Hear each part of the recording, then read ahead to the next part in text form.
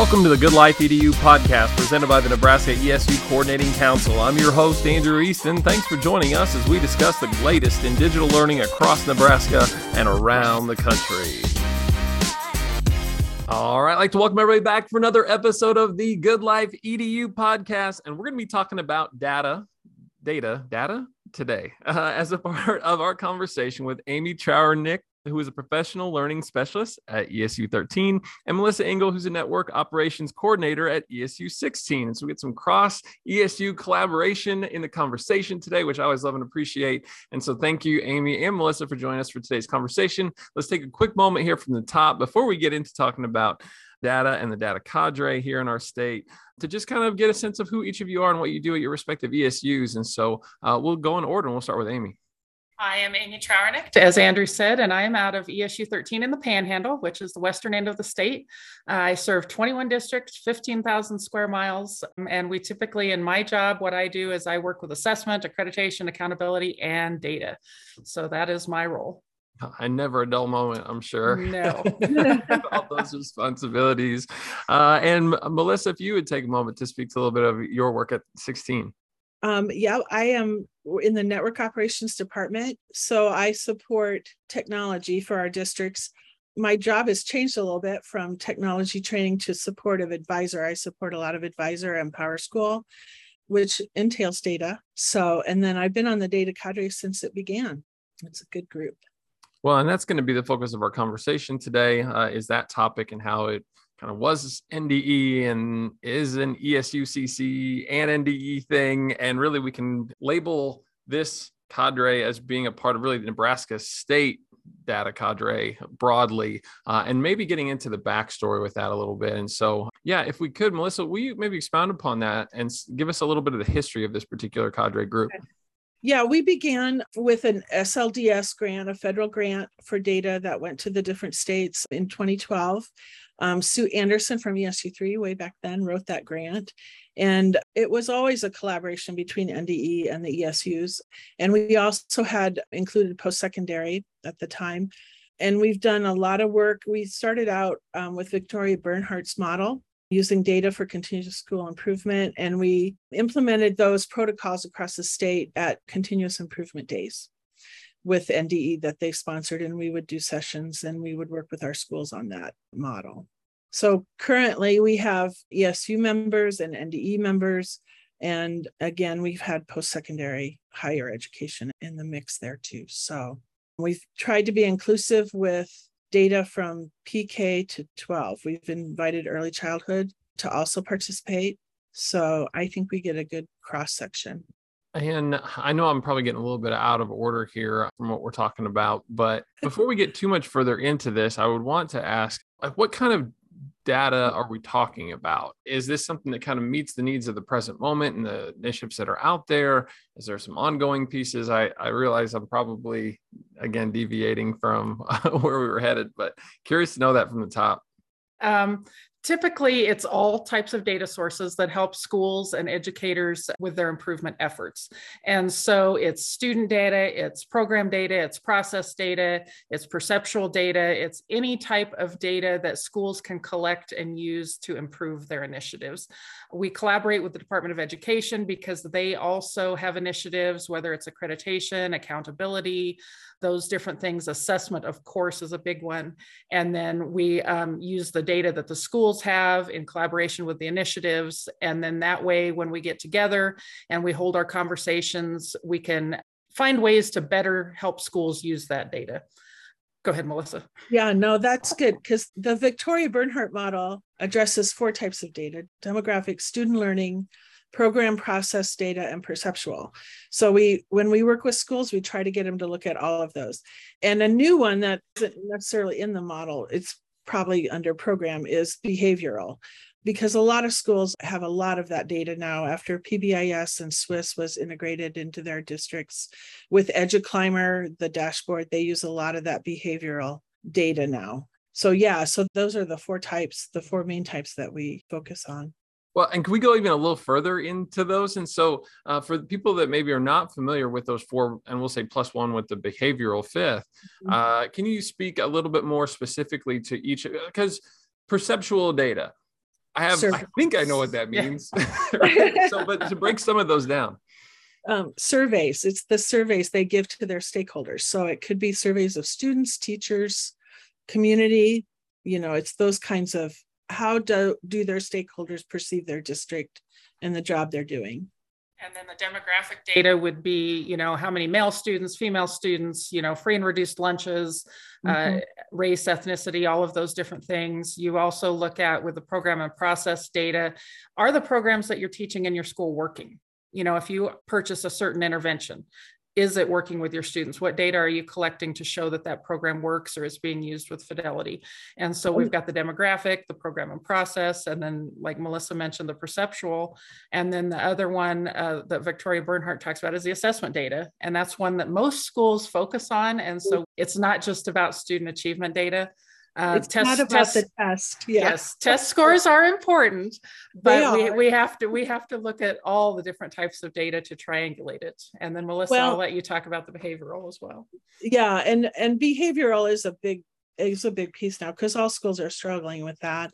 And the statewide effort to put PBIS, Swiss data in the schools helps them be aware of that. And as they incorporate dashboards into their data collection, PBIS behavioral data is in there.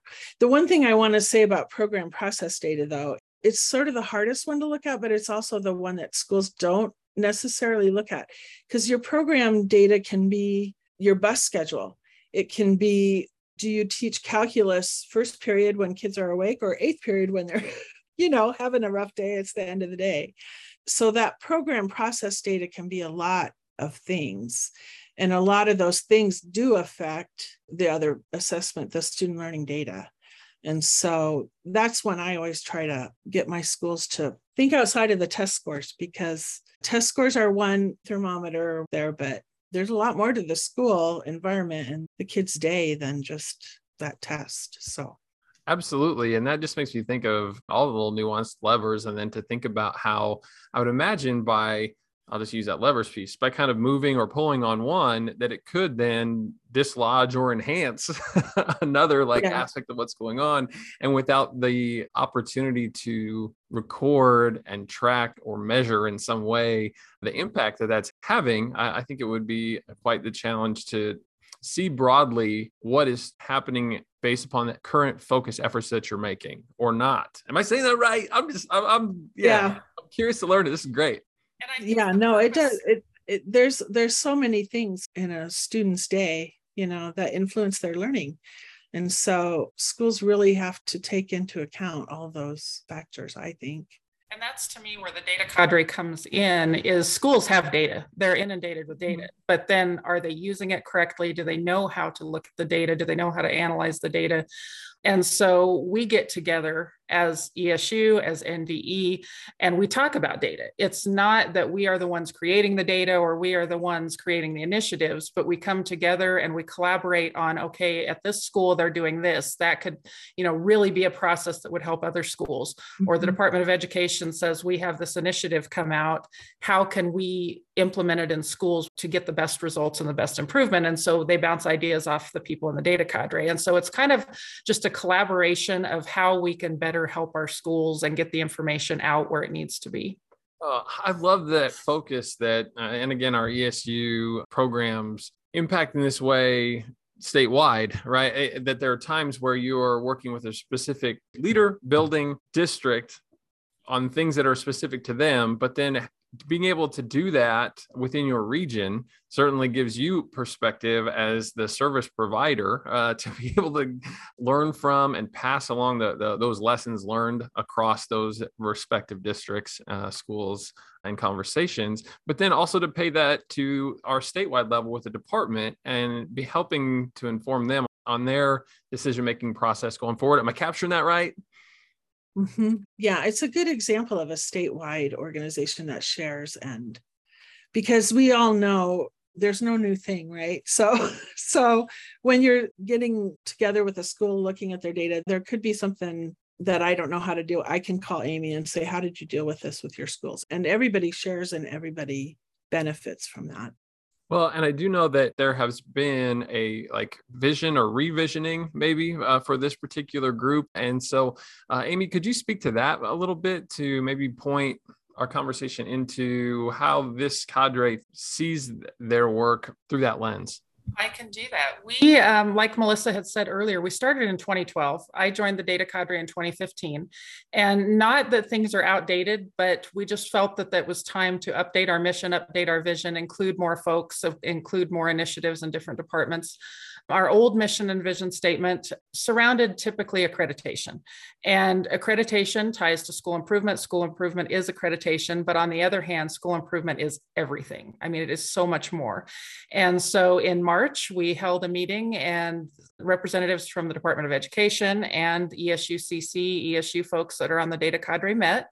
And we came together and kind of revisioned, came up with a new mission statement, reinvigorated the work, I guess, so to speak, as we came together and we talked about, where do we want this to go? What do we want this to do? And how do we want to help better serve our schools?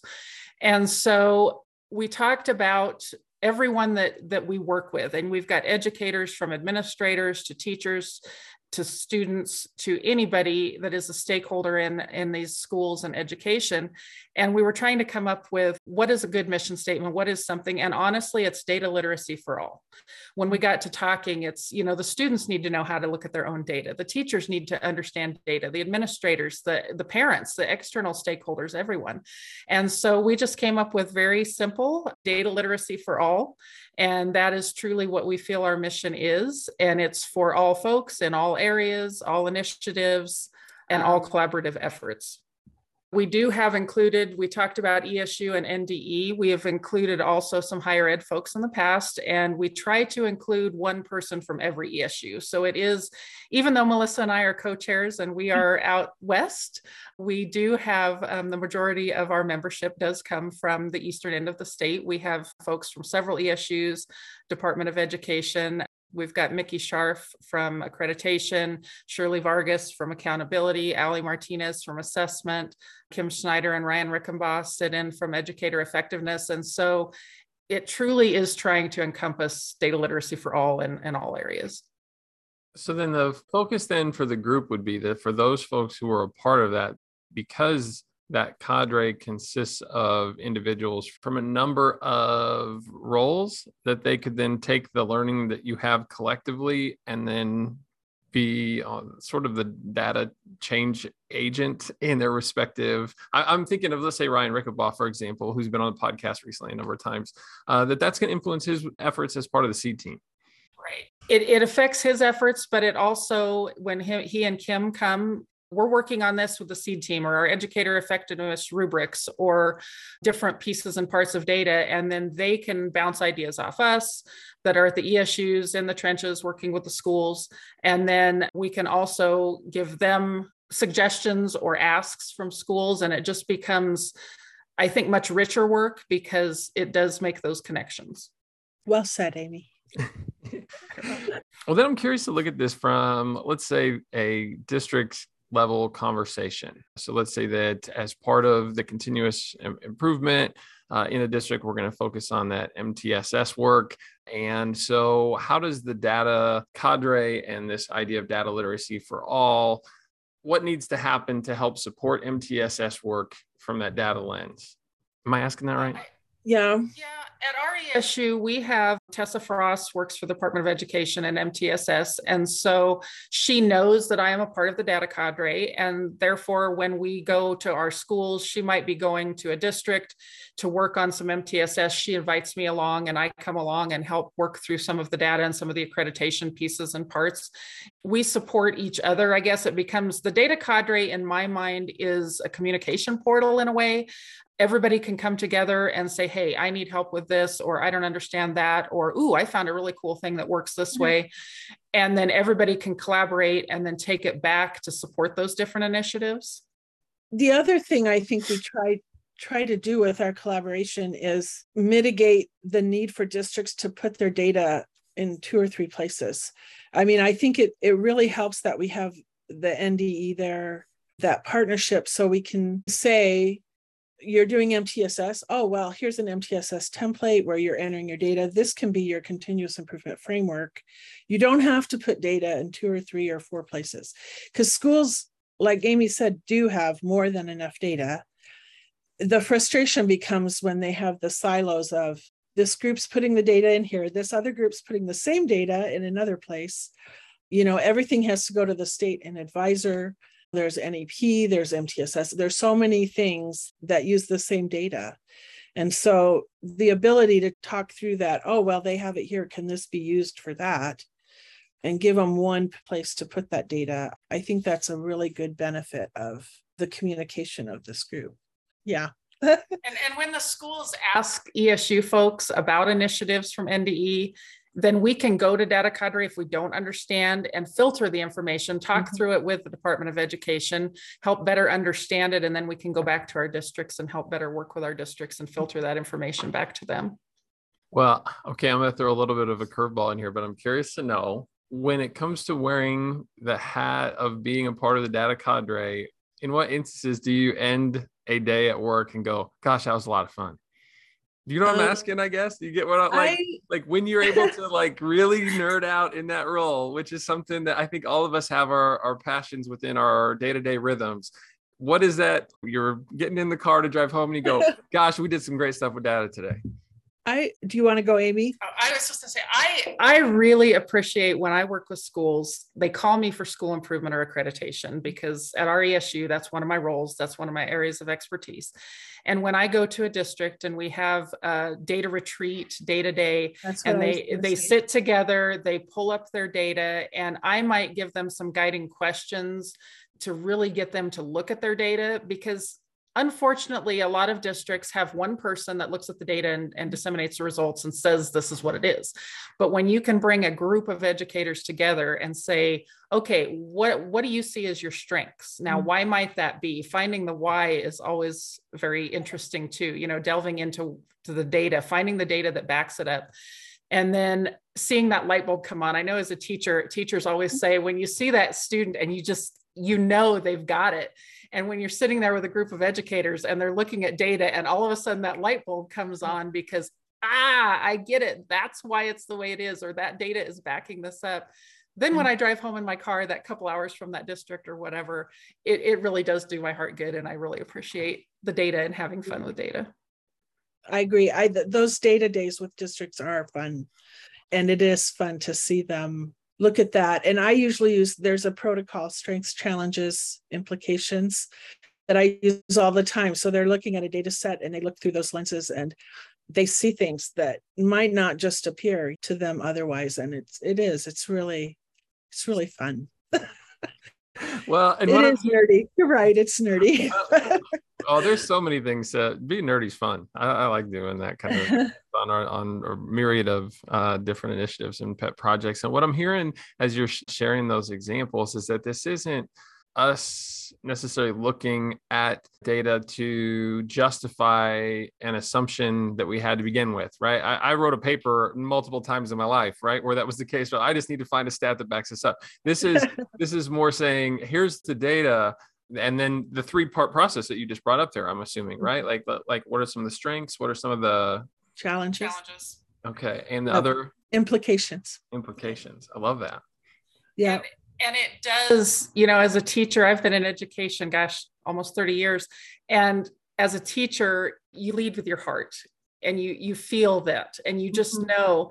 And unfortunately, sometimes teachers say, well, it's that group of kids. There's nothing we can do. Right. But when you look at the data, it brings out, oh, no, maybe it's not. Maybe it's this. It dispels some of those, what do I want to say, stereotypes or accusations that people might have of a school or a teacher or a whatever.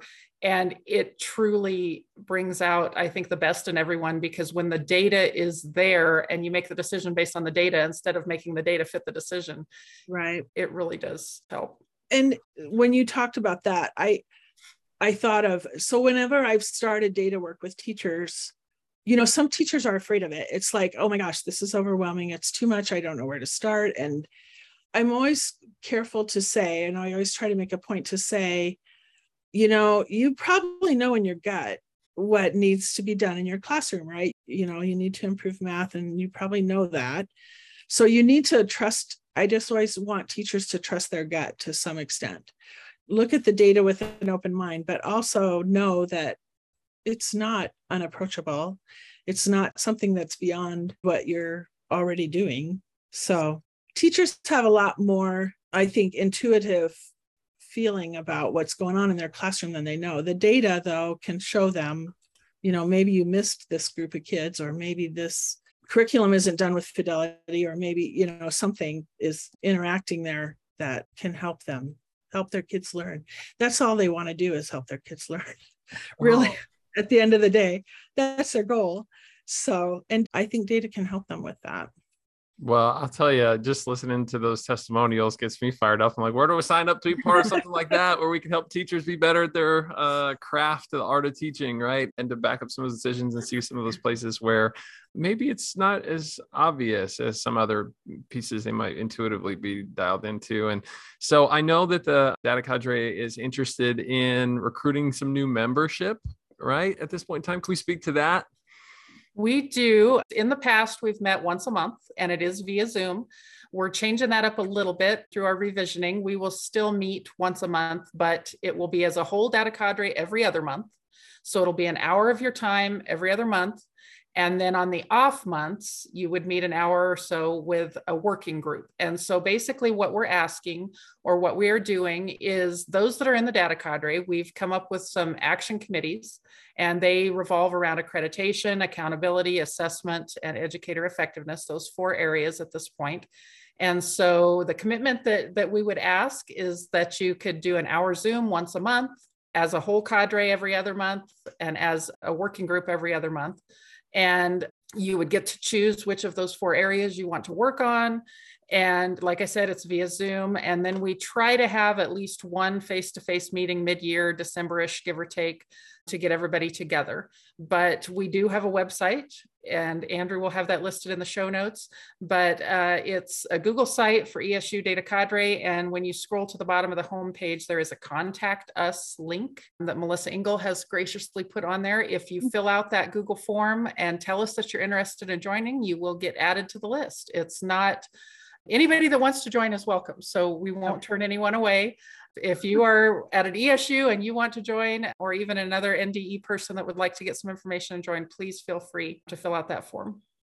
Yeah, and as you said, we'll be sure to share those at the link in the show notes, where you can then, as you just mentioned, Amy, access email accounts to get signed up. And so I'll take a moment here and just ask each of you, is there something that we've not covered that we feel like should be a part of our conversation today that we'd maybe like to make sure that we get into the conversation before we bring things to a close? I guess I'd just like to add that in my mind, the Data Cadre is not just one other thing that you have to do and something else to add to your plate. To me, it takes things off your plate, because if you are working with data at an ESU anyway, and you're struggling or you need ideas from other people, this is just a great way to come together once a month, talk about data, talk about what's working, what's not, what we can move forward with. The agenda, even though Melissa and I are the co-chairs of this great group, the agenda is accessible by anyone. So if you have something that you're struggling with, something that you would like to talk about, then you can just add it to our monthly agenda. And we can help you out with that. So like I said, it's something that should fit nicely right in with your work, and a place to bounce ideas off each other and get some more support and information. I don't think I have anything to add, Andrew. Amy said it so well. She's so eloquent. No, it's a great group, and it's become a huge resource for me to know who I can go to. Because anybody in that group, like I said, you just have to shoot them an email and you'll get tons of resources and links and things you can do, ideas. And we should put a plug for our website too, that there are a lot of resources up there also. So if anybody at an ESU or a district level is looking for resources for continuous improvement, for data with continuous improvement, or data work within your school, there's a ton of links there to a lot of different things that you can use. So, and you don't have to be a member to do that. So no, the website's open. The website's open. The website's open. And all the Victoria Bernhardt stuff we have permission to share. So it's up there and can be used by districts. That's terrific. And, just another fine example of how our ESU network statewide serves as, I would say, the middlemen and women who are connecting conversations both across, our ESU level in our system, and then with our districts and NDE, and just in an effort to, as you both said, just enhance teaching and learning and make everything fun. It's fun whenever you see those connections made and light bulbs go off and us all get better together. So Amy, Melissa, thank you so much for your time, for your leadership as part of this cadre, and for sharing out. I've learned a lot from this conversation. I hope that others have as well. I appreciate having you on the pod. Thank you very much. Appreciate it. Thank you.